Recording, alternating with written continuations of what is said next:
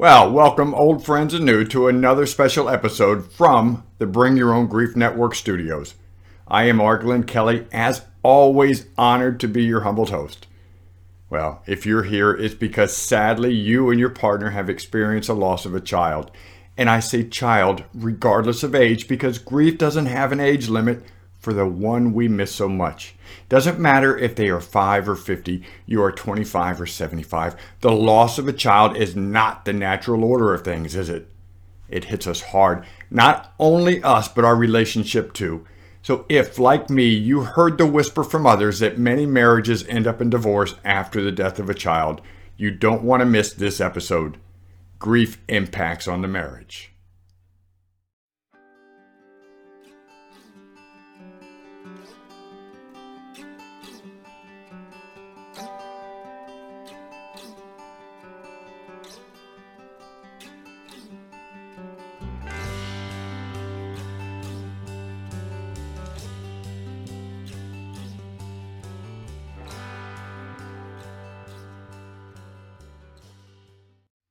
So again, I'll bet somewhere along the line after your loss, you probably heard it was going to take the ultimate toll on your marriage. The big D word came up, didn't it? I heard it right away too, and from more than just one kind-hearted soul. Sometimes this comes from friends trying to be helpful, watching out for you, giving you a heads up so you can combat against it. Maybe just keep your guard up, right? Innocent enough, albeit not really helpful. Other times it comes from those we might hold in authority, people we look to for advice on our emotional well-being. Doctors, parents, siblings, pastors, you get it. Now, I'm not going to insult anyone, but let me put that notion of divorce, that fallacy to rest right away, folks. While there is no real direct study, there are also no indications that the loss of a child leads to divorce. It's not because there haven't been attempts at drilling down into this either. Heck, my friends and comrades over at the Compassionate Friends Grief Support Organization have commissioned studies on this in the past, as have others, but there simply is no data out there on loss resulting in divorce. Now first, that's a good thing. The U.S. Centers for Disease Control compiles the divorce rate in the U.S. each year, and the fact they don't even have a consideration for child loss tells us something right there, I'd say, right? Shoot, they have figures for divorce resulting from alcoholism, drug addiction, betting on the ponies too much, habitually waking up in, say, the wrong bed, you name it. They got it, except nothing for child loss. So what we do know objectively is that the loss of a child in a relationship does not increase the average divorce rate each year. Now, on the subjective side, I think it's far more obvious that bereaved parents that wind up in a divorce had underlying marital issues before the loss, and those issues were too large to overcome after the traumatic event. You know, over the years of meeting other bereaved parents at national and regional grief support conferences where I've spoken or done workshops, or even those I know personally, I've come to understand that most couples have actually grown stronger in their relationship following a loss. It was the unconditional love that brought them together in the first place, that pulled them even closer in the unfortunate tragedy. To support one another, to be there for each other and draw strength from each other. Now, we'll talk about why in a bit, but it might be helpful first to find out how the rumor of divorce might have come about. Now, one way that I've heard suggests that it was in a book. So it must be true. It's like saying it was on the internet. Everything out there on the good old interwebs has got to be gospel, right? Or maybe also it was translated from, I don't know, Latin. Any scholar will tell you that if it originated from the Latin language, it's just undisputed. Now seriously, I've heard a few cases of some folks blaming an innocent book titled The Bereaved Parent, which is actually an incredibly healing grief support book written by Harriet Schiff and published in 1978. Harriet is a bereaved parent, of course, and at the time of the loss had been a very successful and respected reporter. When the Bereaved Parent book was released, it was highly lauded, and rightfully so, as a groundbreaking support book by someone who was not in the mental health field. Obviously, her ability to put her loss emotions to paper continues to serve many even today, and I highly recommend you look up the book, get it, and read it. Harriet Schiff, The Bereaved Parent. Regardless, in her widely recognized observations in the book, Miss Schiff made the innocent statement, and I paraphrase here, that child loss is going to cause difficulties in a relationship. Well, and not to make light of Miss Schiff's words, it certainly is going to cause some difficulties. You lost a mutual child. Heck, shopping together at the grocery store causes difficulties in most marriages, right? Now, what she did not say, however, was that child loss would end in divorce. Yet somewhere along the way after that, it seemed like the prospect for collapse of the marriage got picked up by those who had a hand in supporting the bereaved. That's why we have to be very careful after a loss, when we're confused and upset and searching for answers, almost ready to jump on anything we're told. Heck, take anything I say here and make sure you verify it. I'm a bereaved father walking down a path of healing who just wants to share my experiences, observations, and findings with you. I might have some things and some common sense things that fit for you, but like everything else, we are all individuals and your mileage may vary from others. When we're walking in a fog, see, we can't just blindly grab onto anything we get our hands on. But here's the thing. Sometimes misconceptions can come from those we consider professionals too, although not always their fault. Take the vaunted 5 stages of grief, for example. You've probably already heard of it, even if you are fairly early in your loss. Heck, you may have heard of it before your loss. You heard that there are 5 stages of grief. 5 stages we'll go through: denial, anger, bargaining, depression, and acceptance. It's a given, right? Those stages, progressively in that very order, denial, anger, bargaining, depression, and finally acceptance, are to be expected norms for you, the bereaved, right? You'll see it posted on the internet. You'll hear it on TV. Heck, you might hear it from a mental health professional still today. But here's the thing, and there's really no getting around this. The 5 stages of grief model was innocently and correctly named by psychiatrist Elisabeth Kubler-Ross in a study and book she published in 1969 titled On Death and Dying. The issue here is that she created this progressive grief model not on those who survived the loss of a loved one, you and me, but instead on observing the emotional state of the terminally ill, those who knew they were dying. Those subjects she studied consistently went through the emotional stages of denial of the terminal illness before they became angry, then tried to bargain with God to take back the death sentence, and when that could not be arranged, became depressed. I think I get that. I hope I don't have to get that in the future, but we'll see, huh? Anyway, then comes the final stage, acceptance of pending death. You get this too, though, right? Yet for those of us who've lost a child or anyone we love dearly, we may actually go through the 5 stages of grief, of course, but we go through far more stages than Kubler-Ross listed, and certainly not in some linear time track. Heck, early on, I could be up through my stage 15 of grief before 9 o'clock in the morning, and stage 2 again by 9:02, and back to my stage 8 by 9:07. Get it? We have no 5 set stages in our loss. So look, I'm a little off course here. Just know that there is some info out there you really can't take on face value without verifying for yourself, thinking it through for you. Trust, but verify, I suppose, right? And trust me, verify, if you will, this whole idea that your marriage will end with the loss of a child and you'll find it to be pure bunk. It simply is something that once the idea came out, it spread and sadly even became something used by well-meaning folks in the mental health and clergy professions to try to help the grieving. And listen, without question, one of the toughest things to go through is grief work, healing after the loss. I know for many of us it can be so hard to believe now, but you will move forward in life again. Oh, and know that you will move forward with your lost loved one with you every day. But we don't need things that just are not true holding us back on our healing path. We need truth.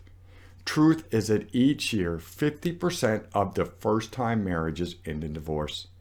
It jumps by roughly 10% for its second-time marriages and another 10% or so higher still for third time.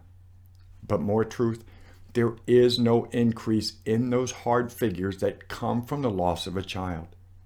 Truth is, those kind-hearted souls who want to whisper that divorce is imminent are going off of mistruths.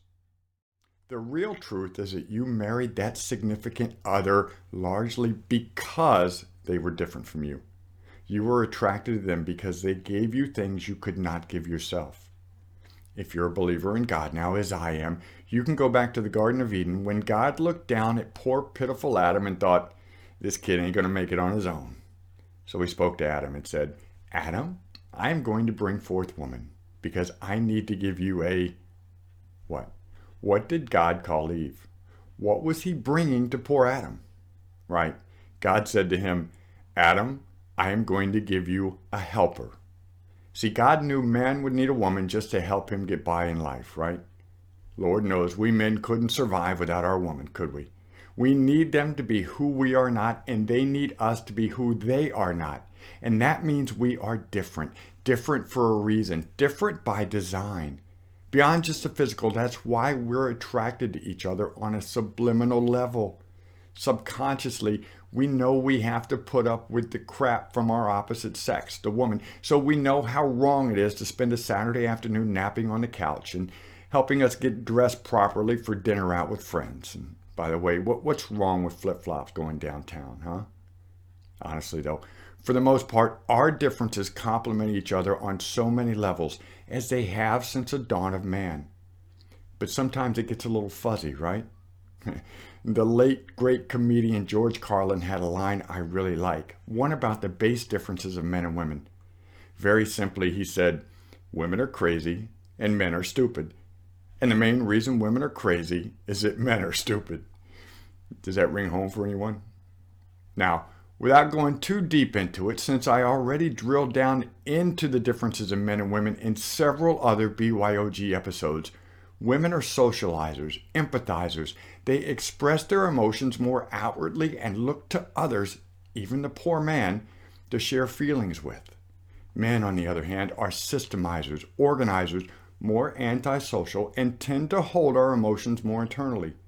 We don't want to share emotions, and Lord knows we don't really like listening to yours either, ladies. Sorry, but we will because we love you. And therein lies another issue.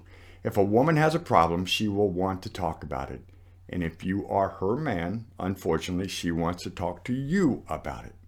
Well, you're a problem solver. It's in your DNA, guys. Nothing you can do about it.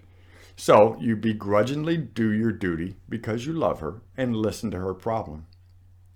But then you make the big mistake, guys. You give her a solution. Wrong. You can't help it, though. Just try not to. You can't. And then you get ticked that she won't have it either. Too bad. That's in her DNA, fellas. Does she want your solution? Did she come to you to have you fix her problem? Heck no. That's the last thing she wants you to do. She just wants you to listen. She just wants to share her emotions. She can fix her own problems. You're just being exposed to the thought process along the way, that's all. We men just haven't really figured that out yet, have we? We could have the easiest job in the world, the easiest relationship in the world, if we just shut up and listen. But for us, it's just like being arrested. We have the right to remain silent. Too bad we just don't have the ability. And girls, you need us too, or else you would probably starve. How about this for a typical conversation between a husband and a wife? Sound familiar? Would you like to go out to eat tonight, honey? Sure. Where do you want to go? Oh, I don't care. Wherever you like. How about Frankie's? I could really do with some Italian right now. Nah, I'm really not in the mood for Italian tonight, baby. Okay, what are you in the mood for? I don't care. Whatever you want. Okay, well, let's do China King then. We haven't had Chinese in a while. I could just slay me some Kung Pao. Ew, no, my stomach's a little touchy today. I don't think Chinese will sit well right now. Okay, I tell me where you want to go then. Baby, I told you I don't really care. You pick. See, you get it? And speaking of restaurants, any waiter or waitress can tell you the difference between men and women. See, you get a table full of women, and when the bill comes, each woman will count down to the penny what she owes as part of her share of the meal. Calculators are brought out. The bill passed back and forth a half dozen times, and the tip exact at 15%. And that's if they like the server. Performance will have to be judged and taken into account. Men, you know what I'm saying. You know the drill. The bill comes, and even the poor guy who had the house salad and a soda breaks out a 20 and throws it to the center of the table. Does he want change? Yeah, probably, but he'll turn it down if offered. It's an ego thing. I got plenty. I'm loaded. I'm good. The wait staff drools over a table of men. Car payments are made. Student loans are going to be met by the end of the month. So, look, it comes down to this. You are different, but you fell in love. And you fell in love by design because of your differences. Yes, we have similarities which help us get along. But if I wanted to marry me, someone identical to me, I'd be wrapped up in a fetal position in the corner by day 2. Now, when you go through something as traumatic as we have, the loss of a child, you are going through emotions you probably never experienced before. And if you have before, certainly never at the level you are now. You are trying to get a handle on you. And suddenly the one person you thought you knew the most, your partner, seems almost alien to you now. So much to get a handle on. Men, she can't stop crying, and she wants to talk about it all the time. Not only with you, but she wants to go talk to a professional. She wants to join a support group. Ladies, he doesn't seem to cry so much, does he? He barely talks about it, and never to anyone outside the house. He's still keeping busy, doing things. Why isn't he a mess like I am? My gosh, did he not love our child? Do I even know him? Do I even know her? I don't know myself right now. Yeah, with the two sexes, I am painting with a broad brush, mind you. I know. Just like men and women grieve differently, no two people, regardless of same sex, grieve alike.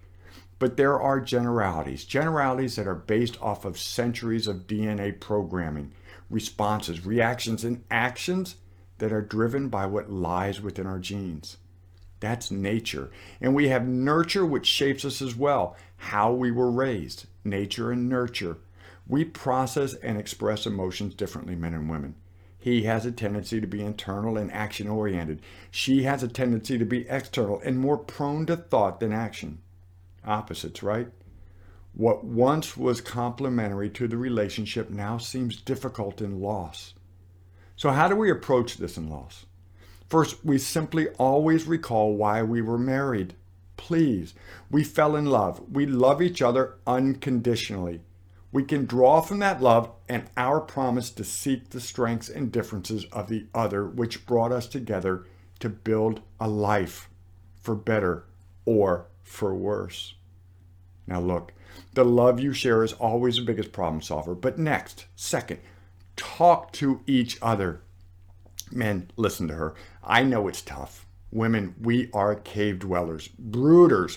Draw us out gently and encourage us to talk. Again, awareness and understanding. I have repeated those words together 1,000 times to others. Nothing beats awareness and understanding of each other when facing a problem together. I once had a talk show host ask me to give advice on getting couples to talk about their differences. My response, just get together and talk about it. There's no magic bullet. You must communicate with each other. I guarantee you that this is the super secret sauce used by all those husbands and wives I've met over the years that seem to actually grow stronger as a couple after the loss. And that's why you are here. You feel separate. I highly encourage you to go watch some of my BYOG support episodes on the differing manners in which men and women might grieve. Not all, but most. It's a start of awareness. If not that, search out info on your own. Become aware of how she might process her emotions.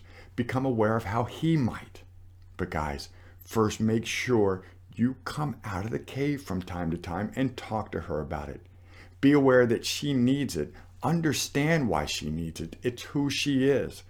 Ask what she's going through. Don't try to do so much problem solving as listening, right? Women, same thing. Be aware that in these highly stressful emotional times, we struggle with ourselves and the influences of both nature and nurture on our expressions. awareness and understanding of each other is always the key. But listen, before you try to get that elsewhere, please first try to sit down together and use your unconditional love and respect for each other and that of your angel child. And you'll find that the differences that once brought you into love will carry you through this together, always together. So that's it for this episode of the Bring Your Own Grief Network Studios, the place where you can bring your own pains, bring your own questions, bring your own confusions, and bring your own grief. And hey, don't forget to like us on Facebook and on YouTube, both found under the Bring Your Own Grief Network Studios. Join or subscribe as well. Lots of information at both sites to offer. And regardless, I am R. Glenn Kelly, proud father to my angel son Jonathan Taylor Kelly, who guides me in legacy every day. And we both wish you peace and purpose.